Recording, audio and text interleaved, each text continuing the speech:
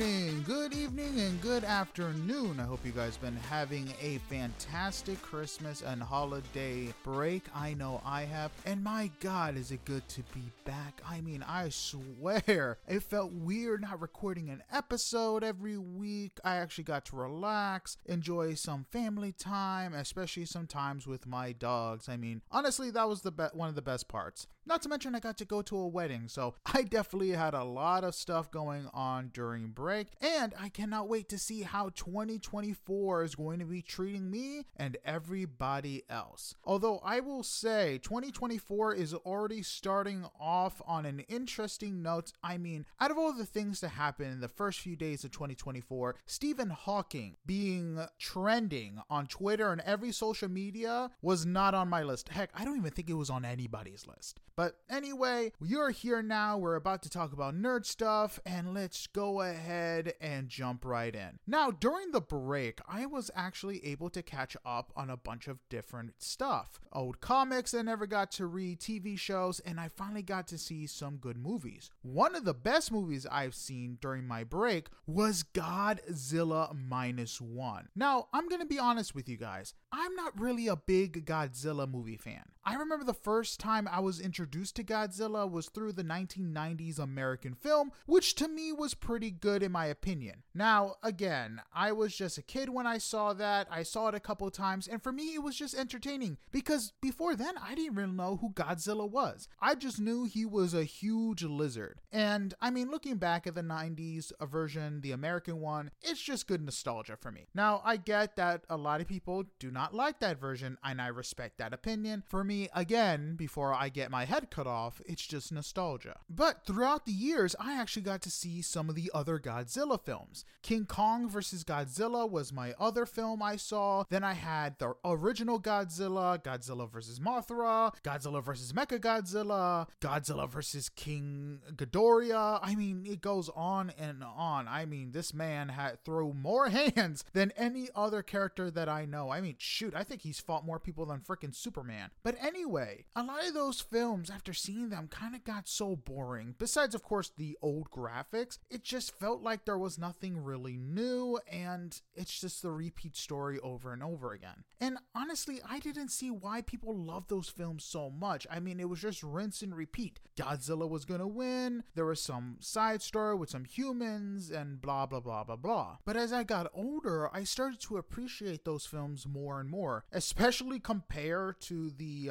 newer Godzilla films, especially the first one back in 2014. They just didn't really do a good job with that one. I get what they were doing, but they just need to show a lot more Godzilla. And recently, which is interesting, is that Japan came out with a new Godzilla film, which was Godzilla -1. And the one thing that was interesting about this, it wasn't like a Godzilla we knew. It was kind of like a reboot adaptation of the original Godzilla with some new story elements and everything else. And I wanted to give it a chance because it was fully Japanese and had nothing to do with the American version. So in my head, I was like, you know what? Who can do it better than the original people who did Godzilla? And the movie, the film Godzilla -1 takes place right before the end of World War II and about 3 or 4 years after that date. And the main character is a kamikaze pilot who is scared to perform the duty he was tasked with. And that is understandable. I mean, if you're told to literally drive your plane into a ship to suicide yourself, I mean, anybody would be scared too. So in the movie, this guy goes to a mechanic base claiming that his stuff is faulty. While they're there, they're instantly attacked by Godzilla, who seems to be a baby, and he's not mutated. And the one thing I liked is that the film took no time introducing Godzilla, something the American version took too much time to do. Now, Godzilla, of course, being Godzilla, just completely wrecks the entire base and kills almost everybody but 2 people. One being Kyoichi, the pilot, and the other guy being the head of the mechanic group. I'm probably going to butcher this name, Tachibamba, or Chachibane, or is it Tachibana. I'm just going to go with Tachibana. But anyway, the movie basically follows the life of Kyoichi and basically how after the war he's looked upon as disgraceful for not fulfilling his duty as a kamikaze pilot. And a lot of times, if you read a history book, a lot of these pilots who survived, who were originally drafted as kamikaze pilots, were looked upon on shame because to the Japanese people, they felt like if they actually performed their duty, they would have turned the tide of the war, which honestly wouldn't have made a difference because by then, America had already developed the atomic bomb, which we had used on 2 Japanese cities. So even if these kamikaze pilots, and if you look at the bigger picture, wouldn't really have made that much of a difference, especially after the bombs were used, because we didn't deliver the bombs via ship, we did it via plane. But anyway, the actor who plays the main character does an excellent job at portraying a desperate and lost soldier who's at the end of his rope. And not to mention with the introduction of a kid and a person who's supposed to be his love interest, it was actually kind of nice, especially the chemistry between the two. Honestly, they were the best part about the movie. But the movie introduces likable characters as well, which is refreshing because the human aspect of these monster movies are universally not done well. They're either lifeless or they're just annoying. They're just there to make a checkbox. Female character who's supposed to joke all the time, blah, blah, blah. They don't have personalities. When it comes to Godzilla -1, all of these guys have personality and charm. I mean, you had Kenji, again, I'm going to butcher these names, Akitsu and Yuki. All these guys are just simple characters trying to just survive and live life. Their hope fills you with enthusiasm since they're not trying to save the world, but just survive in a post-war Japan. There's no end of the world, nothing. These guys are just trying to survive. And it just brings out better characteristics than just, oh, we gotta save the world and blah, blah, blah, blah, blah. Now, they did stick with the original movie and the original story with how a nuke test gone wrong made Godzilla or mutated him, which makes sense because he was already big to begin with, and the nuke and the nuclear energy just made him stronger. And I'm not gonna lie, the graphics in this movie were amazing. I have seen a lot of Japanese films, and by God, do they kind of suck with the CGI. I don't know what they did different, but it's just really cool to see Godzilla as terrifying, and not to mention they made him the actual villain. A lot of these movies make Godzilla into a hero, and I'm like, okay, I get that, but wouldn't it be cool to have Godzilla being his old self, being the villain that we all love to hate? This movie definitely did that, and I loved it. And the one thing I loved about this movie as well is that the main character isn't portrayed as a hero. He's portrayed as someone who's just desperate, who wants to survive, who's willing to sacrifice it all, but he doesn't see himself as a hero. He just sees himself with someone with survivor's guilt, that someone who doesn't feel like he should have survived. And again, the actor portrays all this so well. And during the movie, the one thing I loved was how desperate everybody was. Like, I guess in the second Godzilla, the American version, people were desperate, but it just felt like there was always an answer.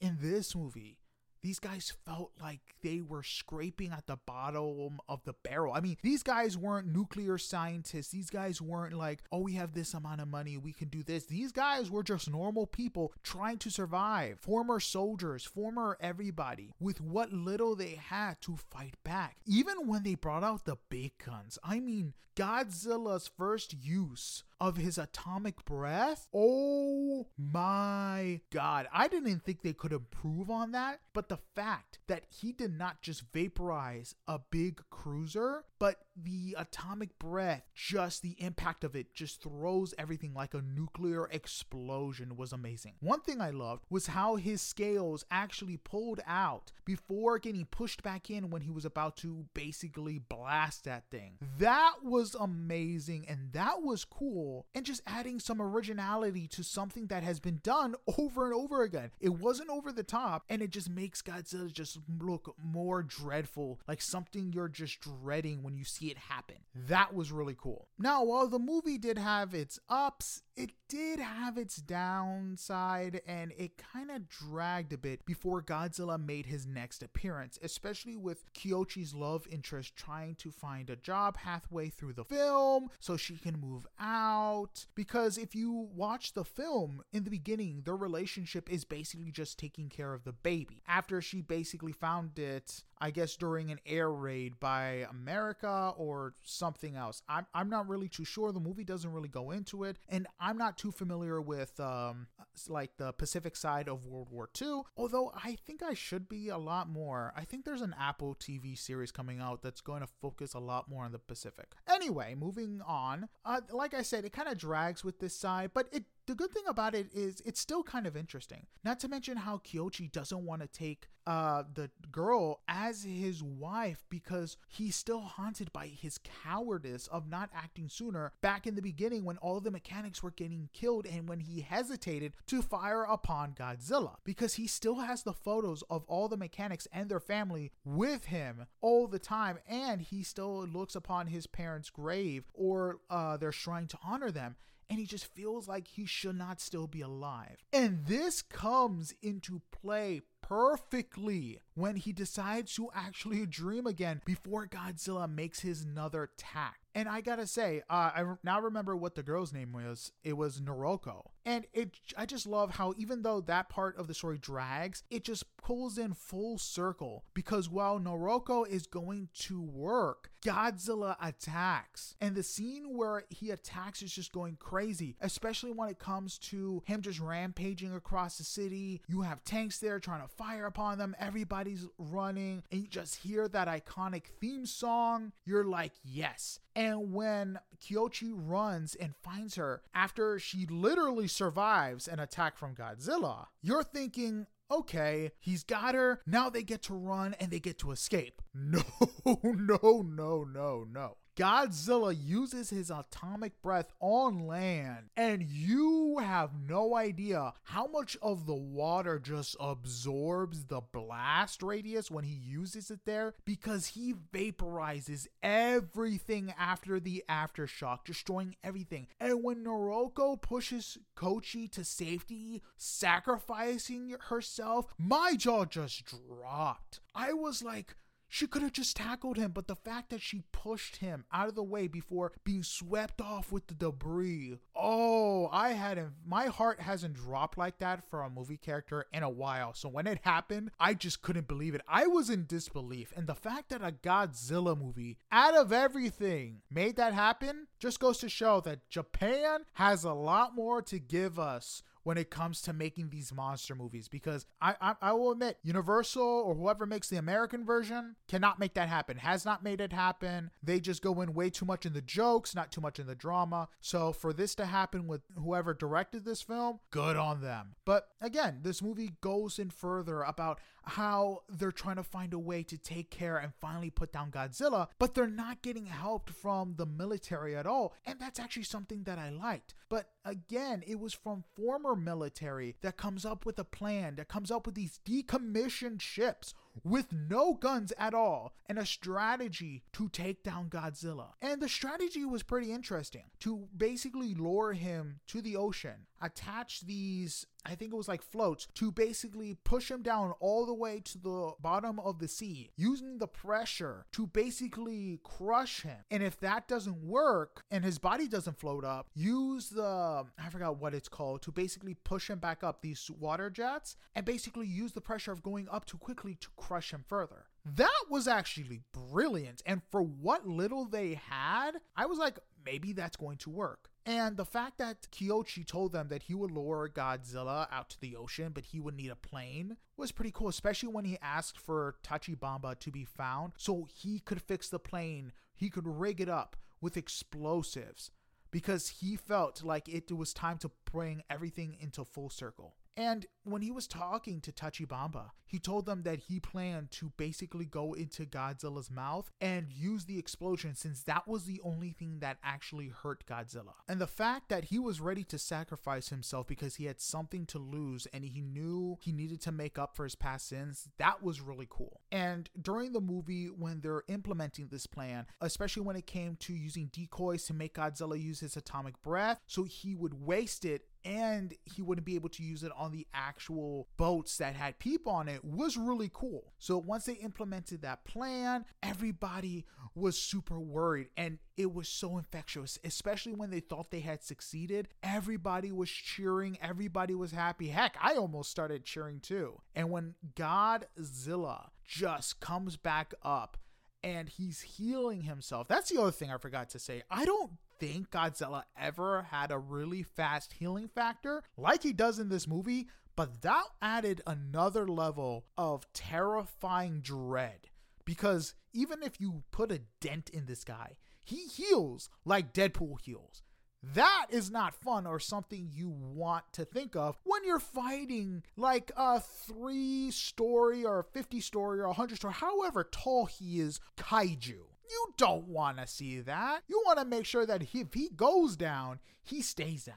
But the fact that after this happens and Godzilla's about to unleash a second atomic breath, wiping everybody out, Kyoshi uses the plane full of explosives to fulfill his duty, but he uses the eject button that Tachibana told him to use and gets out of there before the plane lands in his mouth and basically seemingly kills Godzilla. And the fact that when he landed and he was on the boat and he got news that Kyoshi was not dead, I was literally like, oh, sweet, that is amazing. I was cheering, and the fact that he ran to her, and I was super happy. And then I noticed some black veins popping up in her neck, and I was like, what is happening? And then it cuts to the credits, and I'm like, no, don't do this to me. This should not be happening. Like, literally, as soon as it cut to credits, I was like, no, don't you dare. I'm like, all right, let me wait to see what the director's setting up, because there's got to be an after credit, right? And you know what? The after credit was even scarier, because you just see Godzilla healing himself. Now, I don't know how long it will take for Godzilla to heal himself, but it already looked like the process was starting. So whenever they make a sequel, because you know with how well this movie did, they're making a sequel, how much more powerful, how much more angrier he's going to be, or how much time has passed, because they're definitely going to have a lot more help this time around, especially when it comes to the American or the Japanese in itself. My guess is they're going to come up with this system of defense to fight against another Godzilla if one appears, because I really hope they don't go the Jaws 2 route where they're like, oh, he will never come back. We'll never face another monster like that, because if they do, it'll kind of be disappointing. Honestly, it wouldn't be a bad thing for them to introduce Mecha Godzilla or like a mecha, because you know the Japanese, they're going to add a mecha at some point and how well that story went and how well they developed the characters. I would love to see all of them return. But like I said, this movie was good and I really enjoyed it, and I didn't expect to. The bar was set low, and the only reason I went was because my dad had told me that it was a good movie and my mom agreed. So I was like, all right, let me go ahead and give it a shot. And the one thing that actually did push me along, of course, with their opinion was the fact that this was a foreign film. This was a fully Japanese film. There was maybe very little English whenever it came to the American stuff, but that was very little. But this was fully subbed. There was no English dub, and people went to see it. And I was happy for that, because more and more America should be looking into foreign films, because a lot of them are fantastic. I remember watching foreign zombie films like Wreck, and they were really great, better than the American version like Quarantine. And it kind of makes me mad whenever America tries to remake movies now when they should just release the foreign version. I forgot there's this French film, really good French film that was remade with Bryan Cranston and Kevin Hart. I preferred the French version, which was 10 times better. Now, if the movie's old, like let's say The Bird Box, for example, The Birdcage. When The Birdcage was first released, the original movie, which was a French film, was released back in the 70s. So doing something like that wouldn't be a bad thing, like remaking old films. I mean, I don't think anyone would be able to recreate Ethan Page and Robin Williams' chemistry, which was really funny. But again, one thing I don't like is when they decide to remake a film that's not even that many years old. Like one film they're going to be releasing is Train to Busan, and they're remaking it for American audience, calling it Train to New York. And I'm like, no, you shouldn't do that. You shouldn't just remake a film like that, especially one that's not even that many years old. Train to Busan was a fantastic film, and I don't even know if I want to support Train to New York. It's not going to be the same, and the fact that they're going to be redoing the same exact thing is just going to be sad, especially if it turns out to be the same thing as Quarantine, because honestly, nothing in Quarantine was different than anything from Wreck. Now, if you look at the sequels, they both were completely different. But yeah, I'm glad that American audiences are looking into foreign films and they're getting a chance to flourish, because again, I'll give this film a 9 out of 10, even though it dragged in some parts, but everything played into the plot perfectly. And honestly, I can't wait for the sequel. But anyway, that's it for this week's episode. I hope you guys enjoy, and I can't wait to tell you guys more about all the cool nerd stuff happening in 2024 and my opinions on all of it. So, until next time, see you later, sayonara, and I hope you guys are enjoying the new year. Goodbye.